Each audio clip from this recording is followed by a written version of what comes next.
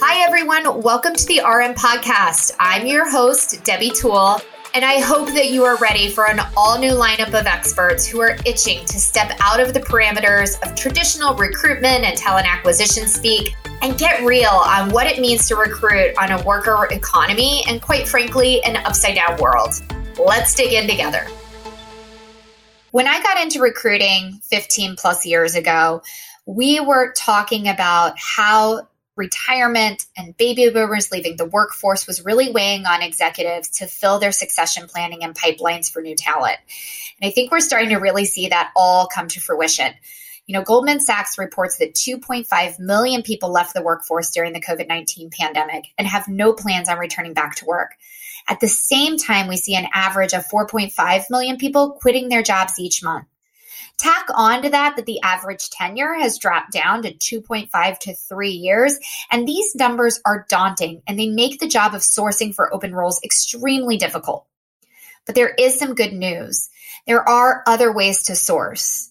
In fact, if your organization has been around for 20 plus years, the odds are that you have more former employees than you do current employees.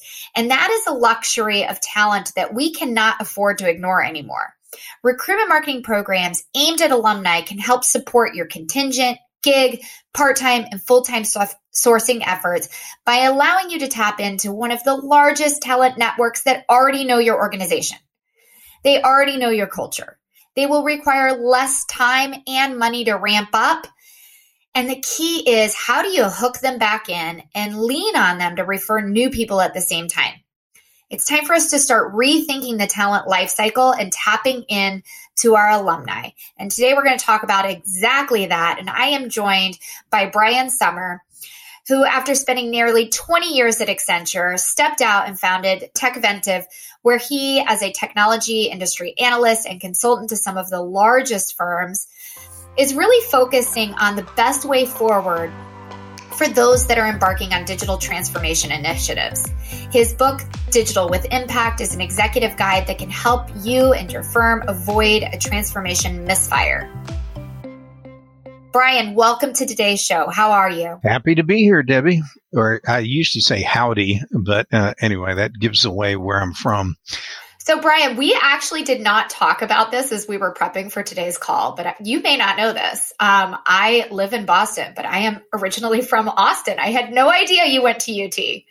Yeah, I did. I did 6 years there. I did my undergrad and grad work there back to back at UT Austin. And I actually own the family ranch with a brother and sister down between Houston and Austin. And so my ties down there are still pretty strong. Yeah, no, my mom, my sisters, my grandmother, all my aunts and uncles, my entire family is still down in Texas. I am in Austin often.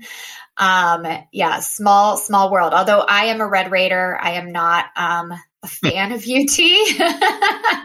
But hey, it's all frenemies, right? I have a nephew who made the same mistake. But anyway, good school. No, he made the right decision. He made the right decision.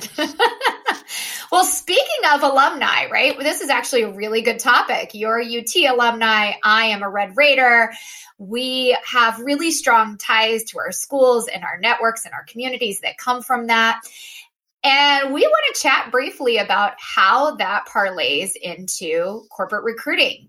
Every year, Symphony Talent does an Ideas from Everywhere book where we talk to industry leaders like yourself and ask, what is the big thing for 2022? What's the big idea? And you mentioned something that really piqued our interest. You said, hey, look, we need to be sourcing for talent differently.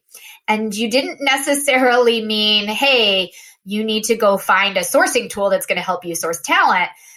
Share with us, what did you mean and what were you thinking when you said we need to be thinking about sourcing talent differently? Well, let's face it, folks, everybody's had their own kind of methods and practices for acquiring talent that go back before the pandemic. And some, had some novel methods, but for the most part, you needed a position, you put out an ad or a posting or what have you, and you found candidates and you got things going. Some of the more advanced folks use things like resource management or recruiting, type of tools that could cultivate a relationship with prospective job seekers or path job seekers, and you could build up a pipeline then. But what we have right now is we have a remarkable phase in our economy where huge numbers of people are just deciding to hang it up and resigning. So we've got the Great Resignation going on. But we also have all the really experienced people, what are called the Gray Resignation, is going on at the same time. Now, I take offense to that term because I'll never forget, I was a whopping 22 years old in a barber chair in rural Texas getting a haircut, and I couldn't believe I saw this white hair hitting, a clump of white hair hitting the apron. And I stopped the barber right then, and I go, is that mine, or was that on the apron from a previous customer? He goes, no, that's yours. You got some gray hair on the temple.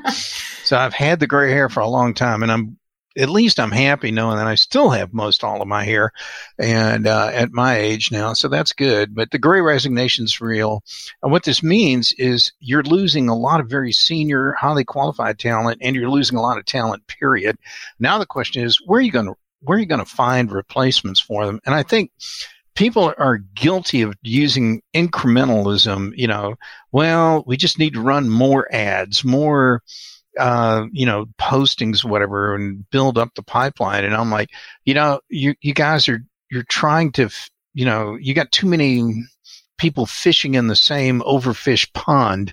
You're not going to get any great results from that. And what we have to do is think differently about getting a new source for this. And it turns out that for some companies that are really smart, they treat their former workers as an asset.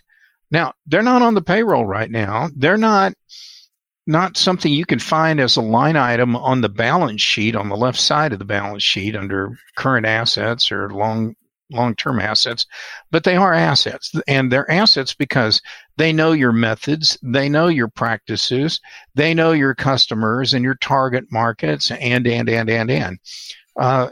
yes, they used to work for your company. Now the question is, how do I really get some value out of that asset and maybe get them back into the company, if not on a part-time basis, make it a permanent basis? And that's what we need to think about. We need to be thinking out of the box on a different way to attract a different group of people that aren't being overfished to death, if you will, and bombarded by recruitment offers from other firms.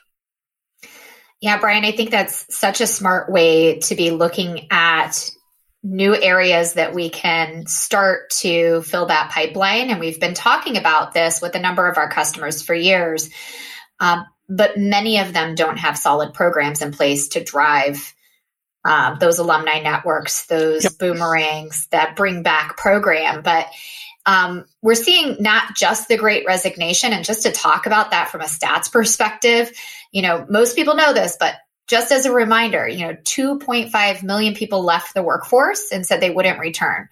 We've got 4.5 million people quitting each month and 2.9 million jobs shy of February 2020 levels. So when we are seeing these people leave the workforce, I think that's one issue. But the other thing that we've seen over the last 10 years and kind of expedited more recently is that the average tenure today is 2.5 to 3 years. And that's very different than, 20, 30 years ago when, my dad was an IBMer. If you're an IBMer, you're an IBMer for life. You go to work at IBM, you retire at IBM. And that's just not the case with the talent that's coming in today. And so I think that idea of, being able to, when people leave after 3 years, keep in touch with them, network with them. They're faster to ramp. They have the knowledge. They're going and getting the experience. When we bring them back in, whether that be full-time or part-time, we're going to get a lot more productivity faster.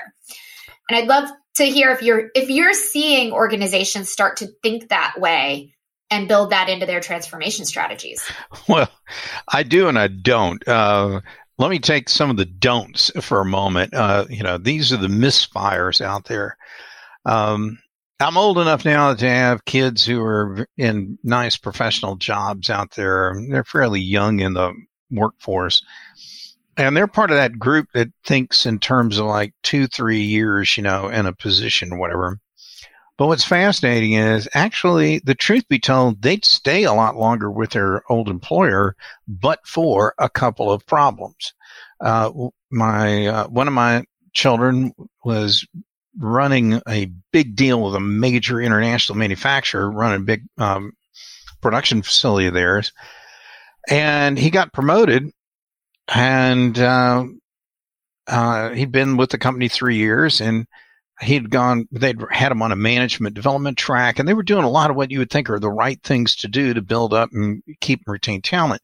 But they had an old promotion system in that company, and they told him after that last promotion that he wasn't going to be eligible for another promotion for hang on for it. It's not 1 or 2 years. It was 8 years. Wow. And so real quickly, it became apparent to him that what he had was a job, not a career. Yeah, he's looking at I just capped out for the next 8 years. If I stay here, no matter how much they put into me. Right. And it's not that he has ants in his pants. He has more ambition than to just sit around and do the same thing for 8 straight more years. So what I'm getting at is, a lot of companies are looking to bring people in to fill jobs, and they don't think about creating careers or career paths for people. If you want, so that's one big issue. The other big issue is one of the biggest faults in many HR technologies that I see out there is they love to talk about the employee experience and employee engagement and these soft side issues. But let's face it, folks, more than half the time when somebody leaves your firm, they're not leaving the company, they're leaving their boss. And we don't see HR technology vendors getting in any hurry to actually create software that helps identify psychopathic bosses or other, ne'er-do-wells or whatever, ineffective leaders, heartless scoundrels, whatever. The rotten egg. Yeah. And there's a bunch of them out there, and, if companies got rid of those individuals, you might actually did some HR analytics to find out who is. Where's the toxicity within get rid the of company. And, and that might actually help you retain the people you have. So we have 2 problems with the Great Resignation. We got to find out what's the underlying root cause. Why are these people leaving? Well, in a lot of cases of the 4 million or 4.5 million you referenced a moment ago, they're leaving because either someone's paying them currently slave wages right now and they could do better somewhere else, or they've got an unenlightened boss who's doing stupid stuff, making them work in high risk areas where no one's wearing a mask and all that other kind of stuff, and not paying them well, and making them work outrageous hours, or using an AI program to do a performance evaluation and not realizing that the AI program's got a bunch of problems with it and is incorrectly terminating people for no real good reason at all. I mean, I could go on and on. There's just a ton of these, let's call it stupid management tricks 101 going on out there in the world. And a lot of the workforce is too smart for that, and they're not going to put up with it. So they're going to, in the words of Dear Abby, seek true love elsewhere. And that's that's one of the big drivers for a lot of this churn. Companies have to get their head around that. And then they have to, again, I'll go back to, they need to find different sources or new sources or underutilized sources for talent. And that's what got us to the alumni discussion earlier. And so let's talk about the positives. We just listed out a bunch of what the companies are not doing, right? Yeah. So they're not addressing what is the root cause that people are leaving. How do we create career paths for individuals? How do we identify the toxic people within our company and make changes there in order to retain talent? What are the do's? What companies are you seeing that do have strong alumni programs that others of us can look towards and say, okay, if I want to build this out, here's an example or a use case that I can bring to my executive team where it's working? Or have you seen that? So I'll start with where I've seen it working well, and then I'll talk about the tactics, I guess, that are used secondary. I saw this one dental chain that does a fantastic job. And when you think about a dentist's office, it's usually one or two practitioners at most, with a handful of dental hygienists, and then you've got the usual support staff, the folks who handle the insurance billings and the appointments and the like.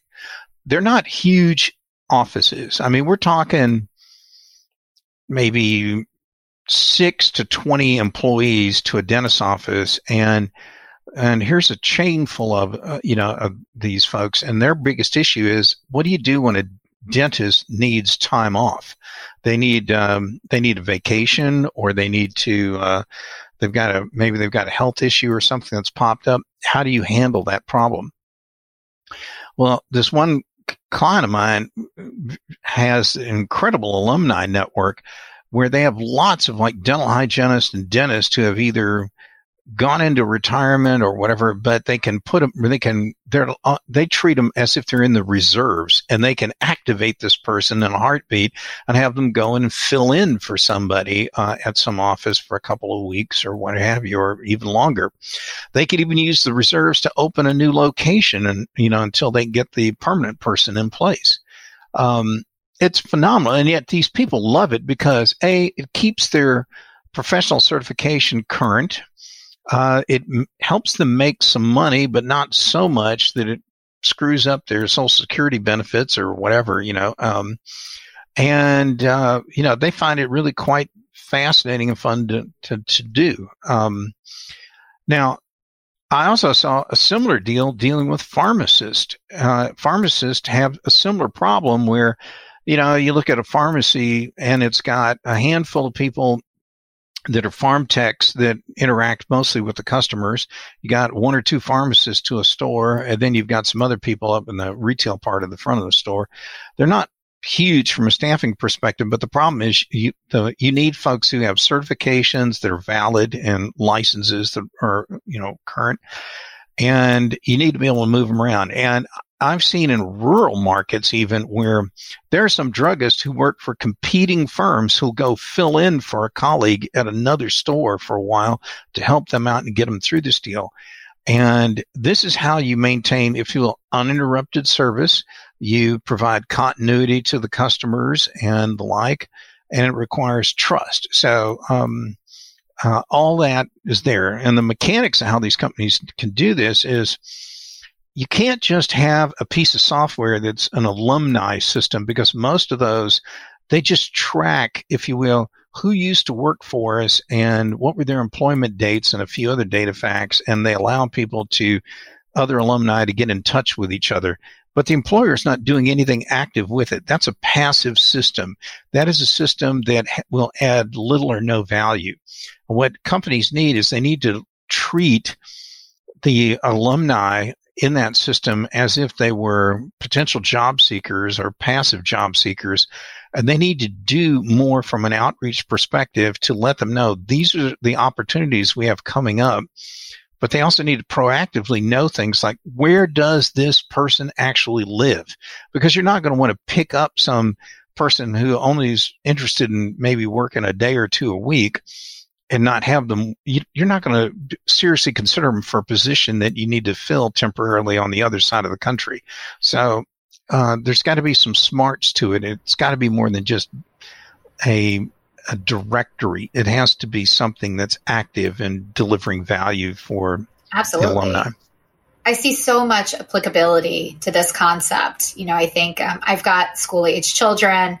There's obviously a huge shortage of teachers right now. Many people during COVID took early retirement, and they're looking for substitute teachers, and they're looking for, people to fill in for maternity leaves and things like this. And what a great way to find that pool of talent than reaching into your alumni network and reaching into your retired teachers and saying, if you want to come work temporarily or a day or two, let's activate you. And this can scale in so many different areas. But to your point, the tactics and the technology maybe aren't there yet. So what tactics have you seen work, and what technology is out there? You've got to have the communication, you've got to have the right information, and you've got to keep them engaged. So a couple of things. the folks on the outside, particularly those who work, you could be looking at someone who maintains certain kinds of equipment. They need to have a current certification. If you want them to be an active part of your alumni network, then you at least have to be willing to help them get access to whatever training they need to stay current, and may have to pick up and pay for their certification or testing cost if that's what's required. But in doing so, you've created a bond with them that's going to be super tight, and they'll want to continue to work for you. Another thing you need to understand is you really got to find out, why did this person leave in the first place? And you rattled off a good list of them, and you're right. There are a lot of people that leave because it could be either maternity or a family leave kind of issue, or they're caring for. Or maybe I need a mental break, or I'm going to take, guess what? I'm going to raise my little kids, and then now they're in school and I'm ready to go back to work. Or It could be, hey, I've got a sick family member and I'm going to go take care of them. Yep. Or, there's just so many outside of what we talked about at the beginning, outside of the I'm leaving my boss. It's like, I need a personal mental break for whatever reason. Mm-hmm. And I'm going to leave. And we could have left on the best of terms. I could have been your best employee. Right. All those are right on the money. And I'll add one more. Some people just need a sabbatical.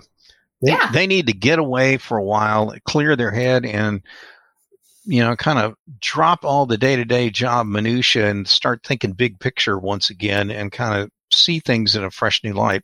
And then they're ready to come back and reengage.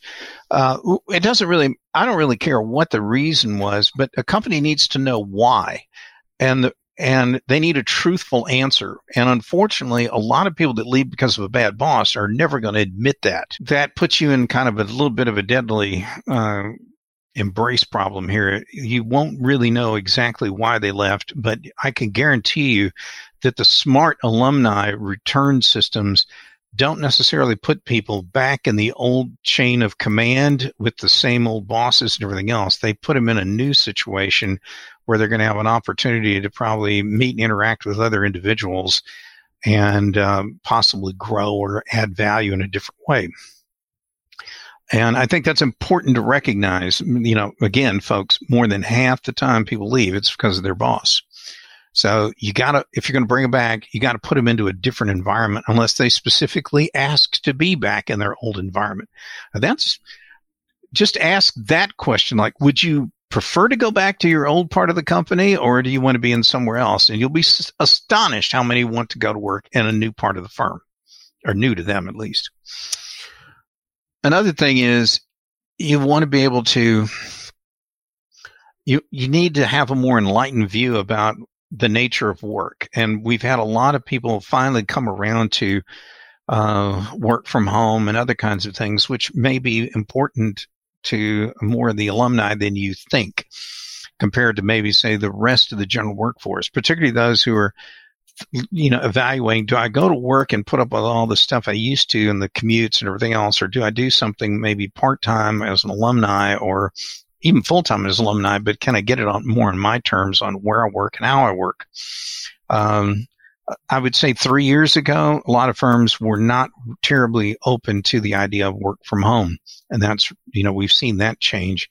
Now the question is, so what do you want these folks to deal with? The third thing is, you want to equip these people with the tools that are going to be required to make them successful as an alumni.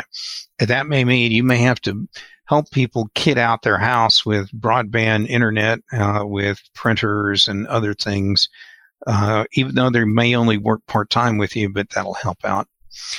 And retail is an interesting place where you got just millions, tens of millions of people that have worked for one company or another, and they've left. And why did they leave? Well, a lot of times they left because they could get, somebody who was paying them 50 cents or $1 an hour more. Now, you could go get them back. And, I can tell you right now, the first question they're going to have is, and how much you're going to pay?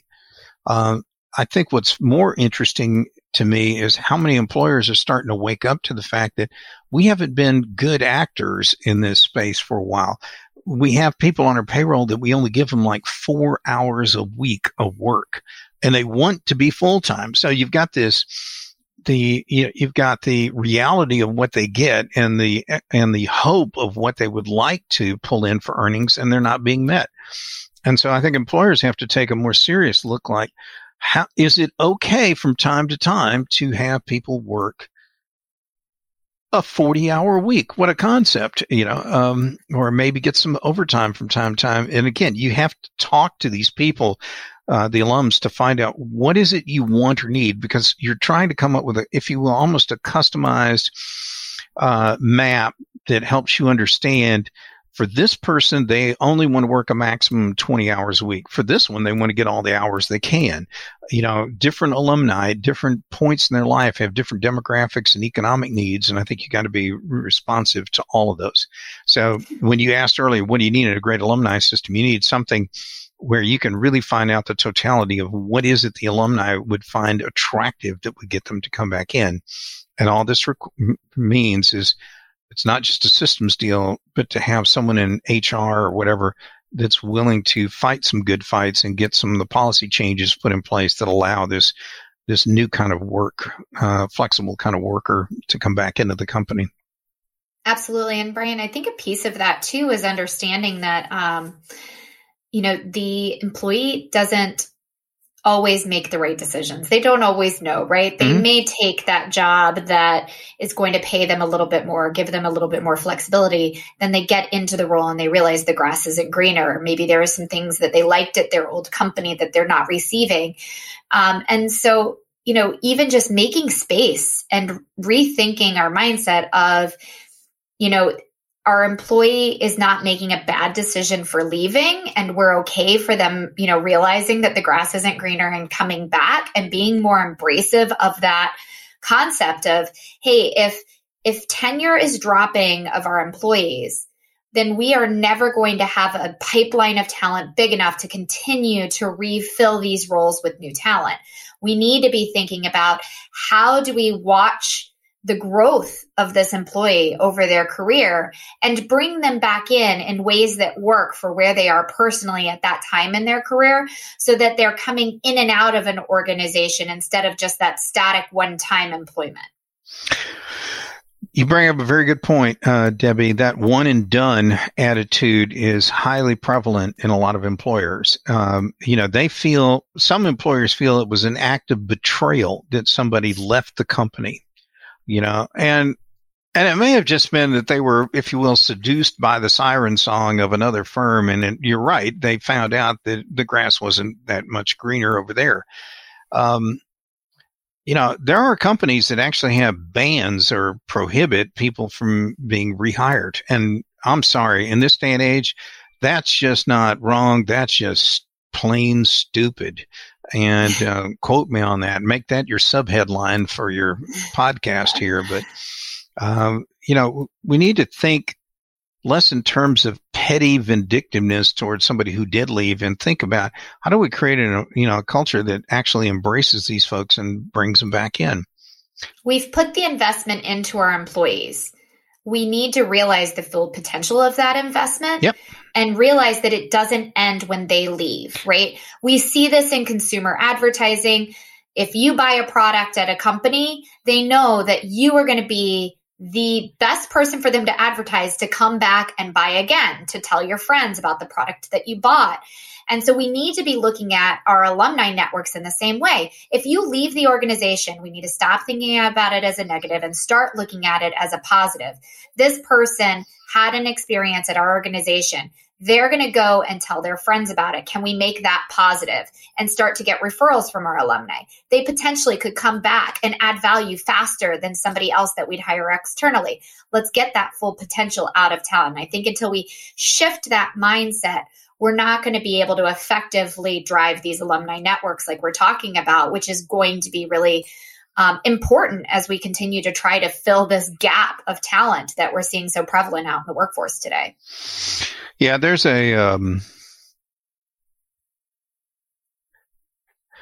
agree with all those points you just brought up. And I guess I would just offer one additional caution to your listeners, and that is,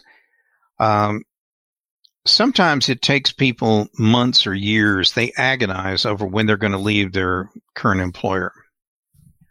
And in that time frame, they've gone through a whole bunch of thought processes in their brain to finally, get to that one conclusion, and they make that decision and then they're gone. Now, trying to get them to come back in, there's always the risk that now they've burned in all those synapses in their brain on how they know how to make that decision. Are they going to make another one and leave your firm again in just a short amount of time? And again, I want to go back to, that's why it's so important to find out, why did somebody leave and what is the new bargain or contract, employment contract, or mental or otherwise, that they want to have now with your company. And again, I think it's important that you strongly consider putting people in different parts of the organization or in different roles, whatever, and you change it up so that they're not going to be confronted with very similar circumstances as what they encountered previously. That would be a really great thing to do. I will tell you that one of my old employers, they hold some like alumni events like once a year, and they'll book something like a baseball park deal and buy a bunch of tickets for people to go there. I don't go to those because I can't meet anybody I know there. I'm not going to see them because we're talking in the thousands of people. If I ran into anybody, it would be an absolute total accident or coincidence, not that it was some pre-planned deal. So some mass deals aren't going to work. We got to get it down to the person, and we got to find out what really makes sense for them. There are some programmatic deals like the ones I gave you about the doctors and the dentist and the pharmacist. But you're right. You can do the same thing. I think about how many hospitals are short. All kinds of different nursing positions are just going begging right now. You're correct about school teachers. There's a lot of challenges there from getting those filled. But you see it even in factory workers and factory jobs and assembly positions, even warehouse distribution environments. Everybody's looking for talent. And, I'm sorry, if we all keep looking under the same rock, we're not going to find anything. So we have to think differently. We have to change our tactics if we're going to be successful as employers. Absolutely. And I think that's a great place for us, Brian, to kind of wrap up the conversation today, because you're absolutely right. We can't keep looking under the same rock and the same rock that everybody else is, and I think we've uncovered here an untapped gem that a lot of organizations should be looking into. And that is that alumni talent. How do we activate them? These people already know your brand. They already know your mission and your values. They've gone through your onboarding and your training. You've invested in them. You've spent time and money and energy on them. Why not extend that life cycle of that candidate and help them in their career come back and help you build your business over time? So I really appreciate the conversation. Before we let you go, Brian, we've got some rapid fire questions that we ask each of our guests, kind of the fun give back to the community session of the show. What is the one book or podcast that you would recommend from this past year? Wow. I don't know about on the podcast, but I would say on books. I read a whole bunch of them. I'm not going to be so vain as to promote one of my own, but anyway. I'll give you a chance to promote one. No, that's okay.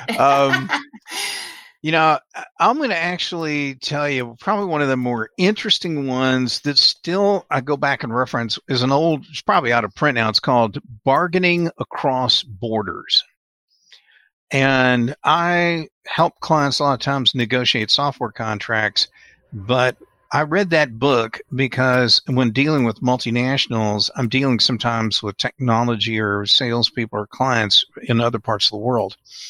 And I never thought about some of the cultural deals. And when I read that book, it was like, oh man, I encountered that in Thailand, or I encountered that in, a machismo kind of culture, or I encountered this problem in some other places. And it was an insight into people and how they impact something as, technical, like all the contractual legalese kind of stuff in a negotiation deal, that I still remember, and I still reference those kind of things all the way to this day. And it was written kind of a firsthand book by a person who traveled around the world and uncovered how business actually works. And since we're talking about people, I thought that's an interesting, different angle, I know, from what you're used to.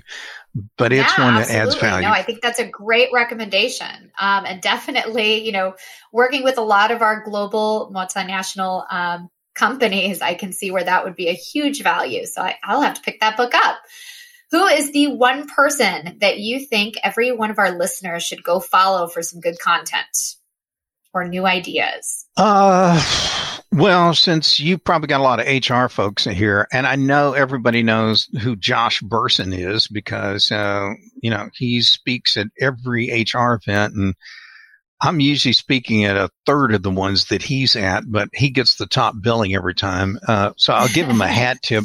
But I tell you, one of the smartest ones I've run into is if you get a chance to check out John Sumser. John really does an outstanding job understanding all the new cutting edge technologies that are impacting HR. And I would, I could go on and on. There's a million of these highly influential people in HR, but, John, I've actually had the pleasure of sparring with him on stage on some events, and I can imagine that would be some good sparring. So yeah, we'll definitely link to both John and Josh for our listeners. Mm-hmm. We have on March 8th is our next episode. It's for International Women's Day. We're super excited to talk about some of the bias and some of the return to work programs for women. What would be the one question you'd ask our next guest? There's so many new advanced technologies coming into the HR area, and they're going to require almost like STEM degrees out the wazoo, for machine learning and data analytics and big data and everything else. I really want to hear some executives, female executives in particular, talk about what are you doing to bring, to bolster the skill set of other women in business to be able to be equal players, partners, whatever, and bringing those new kind of capabilities into the firm and to really understand what they can do or shouldn't do with those technologies moving forward. All right. Great question. We'll make sure we ask it on the next episode. And what is the next cool piece of technology that you are excited for? Is there anything that's caught your eye that you said, wow, this is a gap, you're solving for it? Well, I'm not going to get too excited about NFTs and blockchain and so forth. We all have been reading about those. I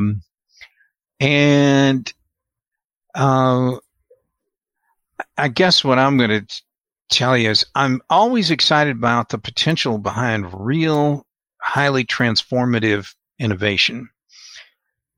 But, right now I hear everybody slapping that digital transformation term on everything and anything when most people are just digitizing stuff. They're not really transforming anything. And I would have your listeners remember what you see all the time on television on those home improvement shows where they walk in a house after the big reveal at the end of the 30-minute segment and they go, oh my goodness, look at this room. That accent color you painted on that one wall really transformed the whole room. You bought a quart of paint, folks, and you painted one wall. That didn't transform anything. Transforming would have been like, you built out an addition, you rewired the whole place, you did a whole bunch of other stuff that really changed how it's going to be used and affected.